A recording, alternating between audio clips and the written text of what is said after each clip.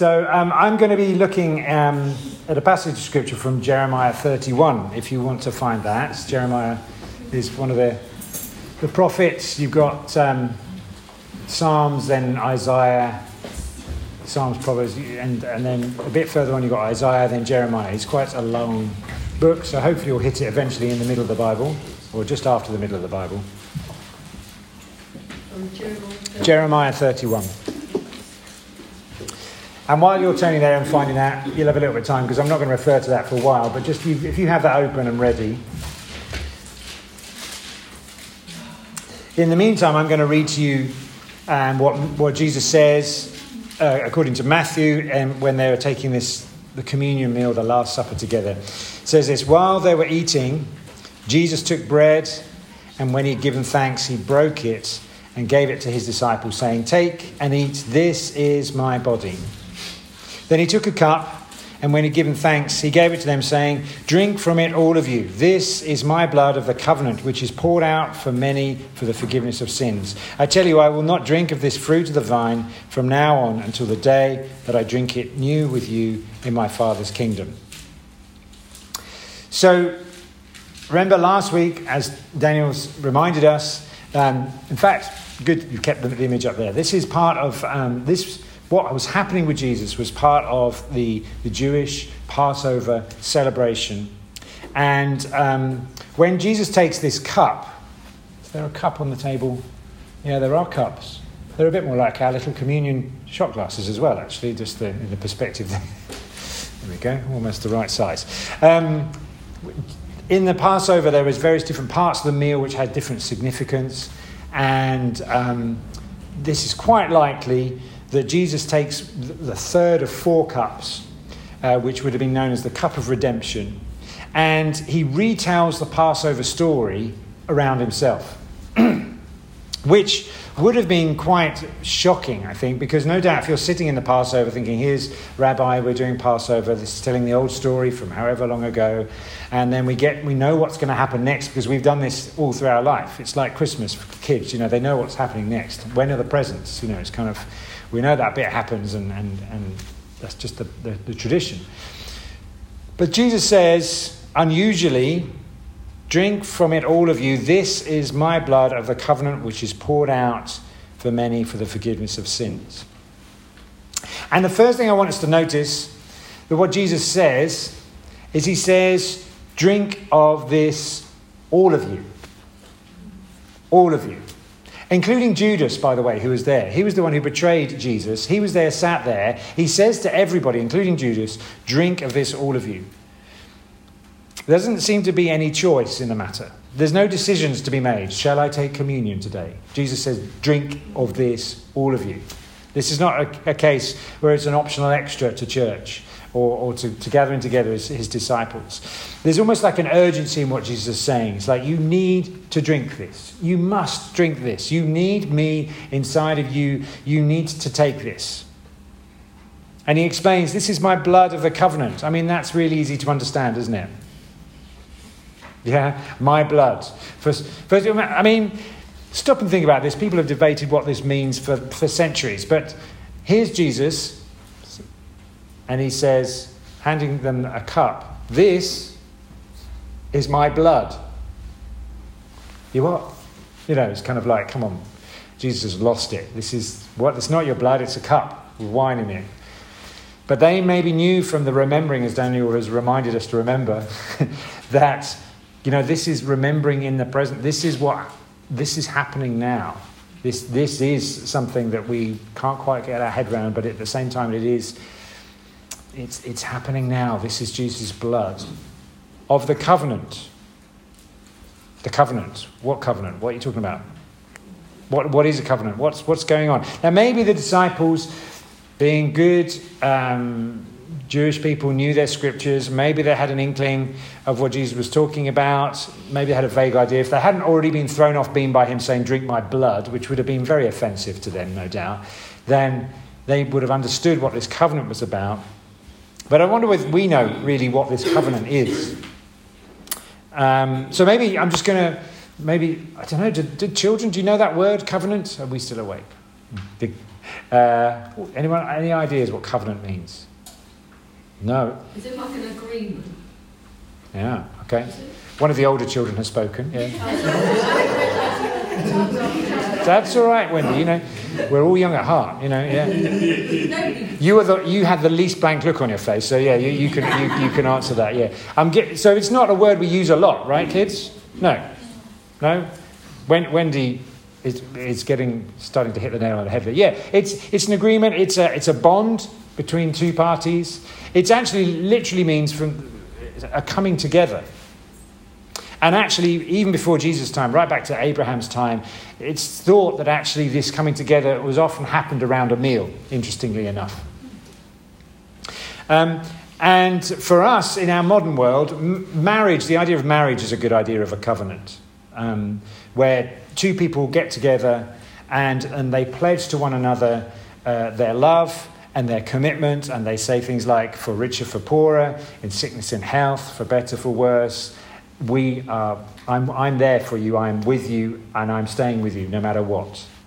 And so it's like an ongoing promise that can't be broken or cancelled, is the idea. That's the idea. Doesn't always work like that, as we know. But also, it doesn't also work like that in the Bible, because God, the way actually God works in the Bible is he if you read through the Bible, really it holds together around God's covenants. That he makes agreements with the world and with his people, and that's how his plan works out. But it doesn't always work that people keep his covenants.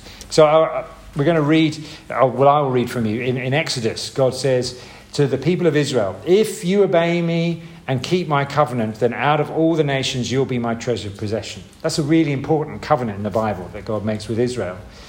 If you keep my covenant, if you obey me, then you will be a treasured possession. What a wonderful promise that would be. I mean, that sounds like a marriage kind of vow, doesn't it? You know, I would say, Louise is my treasured possession, and we have covenant together. But the problem was Israel just couldn't keep the covenant. And that's the sad story of the Old Testament. Time and time again, Israel's just kind of like, you can just imagine God kind of tearing his hair out each time. You know, here we go again. And Israel just kept breaking the covenant, couldn't keep the commands, couldn't obey God's laws. And that's the tragic story of the Old Testament.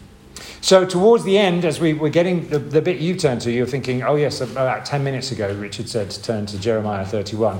Well, Jeremiah was a prophet who speaks towards the end of the Old Testament era. And he says in chapter 31, verse 31, so if you want to read from there, speaks this: the days are coming, declares the Lord, when I will make a new covenant with the people of Israel and the people of Judah. It will not be like the covenant I made with their ancestors when I took them out by the hand to lead them out of Egypt, because they broke my covenant, though I was a husband to them, declares the Lord. This is the covenant I will make with the people of Israel. After that time, declares the Lord, I will put my laws in their minds and I write it on their hearts. I will be their God and they will be my people. No longer will they teach their neighbour or say to one another, know the Lord, because they will all know me, from the least of them to the greatest, declares the Lord. For I will forgive their wickedness and I will remember their sins no more. So here we go. This is the new covenant that the covenant that God promises.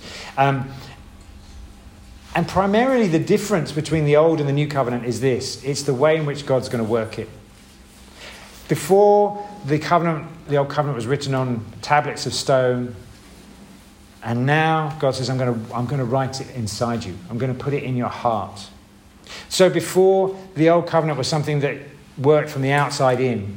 Although it didn't get very far because, as we know, it failed time and time again. People tried their best to follow it, but it didn't actually change them. And because they weren't changed, they couldn't, it was always too difficult to follow. But now God says, I'm going to do something different. I'm going to work this from the inside of you outward. I'm going to write this on your hearts. I'm going to put it on your minds. And it's going to be something that lives in you and works inside you. And that's one of the reasons why I think it's important that we take communion rather than look at communion. I mean, I know that sounds silly, But if this was just a symbolic thing we were talking about, that we're remembering Jesus and we say, yeah, he said something about his body and his blood and his bread and wine, we could just come here and just kind of look at this stuff and think, that's good. But I think one of the reasons why we take it is because it is Christ working in us. Because this covenant is something where God works inside us and transforms us from the inside out to become renewed. So, there are three main commitments in this covenant, as well as God working in us inside. He says, I will be their God and they will be my people. So here is similar to the old covenant, really. It's not that different in that sense that there will be inside us, there will be a knowledge that we are God's people and that he is our God. It'll be a connection where we can say to God, I am yours and you are mine, which actually sounds a bit like a sort of a love poem, doesn't it? You know, I could say to Louise, I am yours and you are mine. And that's almost like a covenant agreement in itself. But we can say that and know that inside of us, that God is our God and we are his people. I think in this world, that's just a powerful thing, because in this world today, there's so many people that just don't know who they are, who they belong to, where they're going, or anything. But to have deep inside that knowledge that I am part of God's family and he is my God. That's what God is working in us as we take this meal. We remember this covenant that God is making with us. It says in this covenant that basically everyone will be able to know God. In the old days, maybe it was only the priests that could really get close to God, or maybe the special holy people like the prophets. But now God says, I'm opening this up to everybody. It talks about the greatest to the least here in Jeremiah. But you remember in Galatians, Paul says we are one in Christ, whether we are Jews or Greeks, male or female, slaves or free. All of those people are able to know God equally. So you don't have to be just like a supposed clever person like me at the front of a church, if only you knew. You know, the least of us, whether we have high or low intelligence, whether we have lots of money or little money, whether we've been to school or not been to school, we can all know God. And in fact, actually, the knowing is more than just an intellectual knowing. This is an intimate knowing of someone as a person. God is saying, everyone can know me through this new covenant. It's not, you know, I was thinking, see, like Chris and Emma, I know them.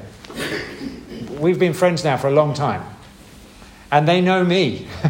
And we probably know each other too well in many ways. But we know this. It's not that I wrote a book and they went to Richard Fox School and studied Richard Foxeology, and I went to the Welchology School, and we kind of read about each other, and now I can do an exam on Chris's favourite food or something. That's not the kind of knowledge we're talking about.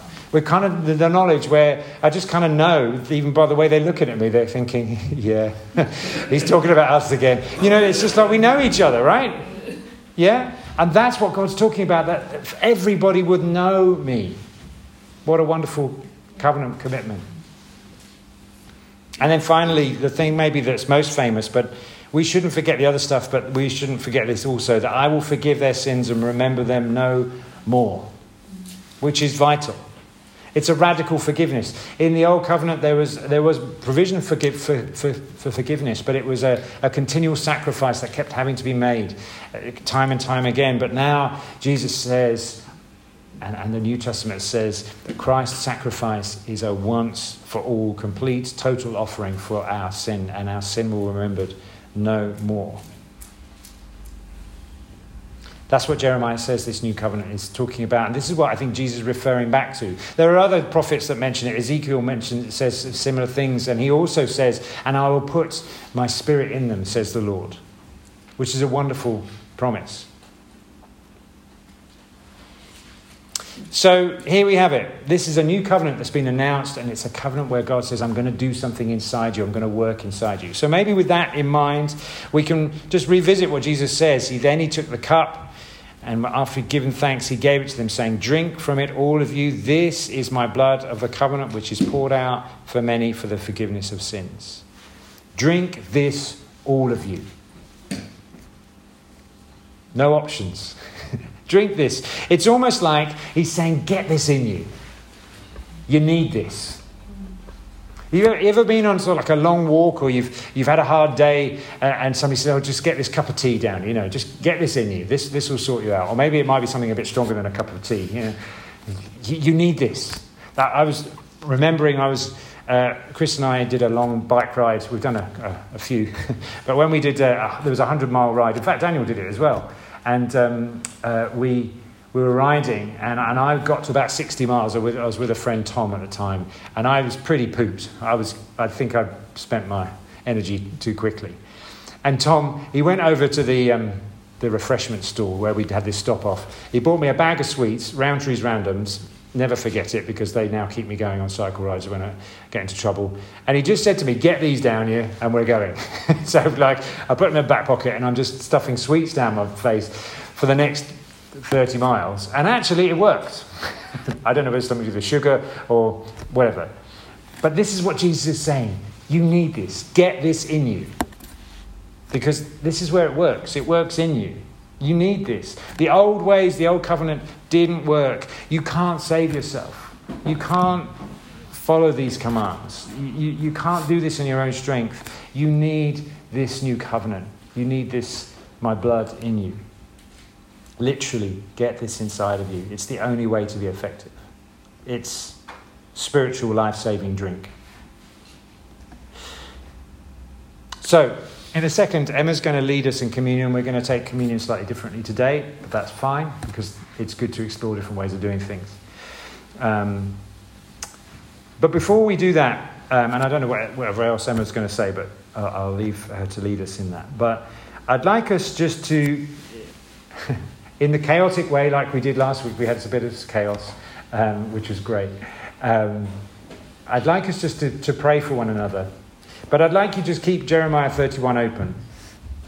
And particularly from verse 33 and 34, I'd like us to speak these covenant promises from God to one another and pray for each other along these lines of these covenant promises. That we would know God working inside us.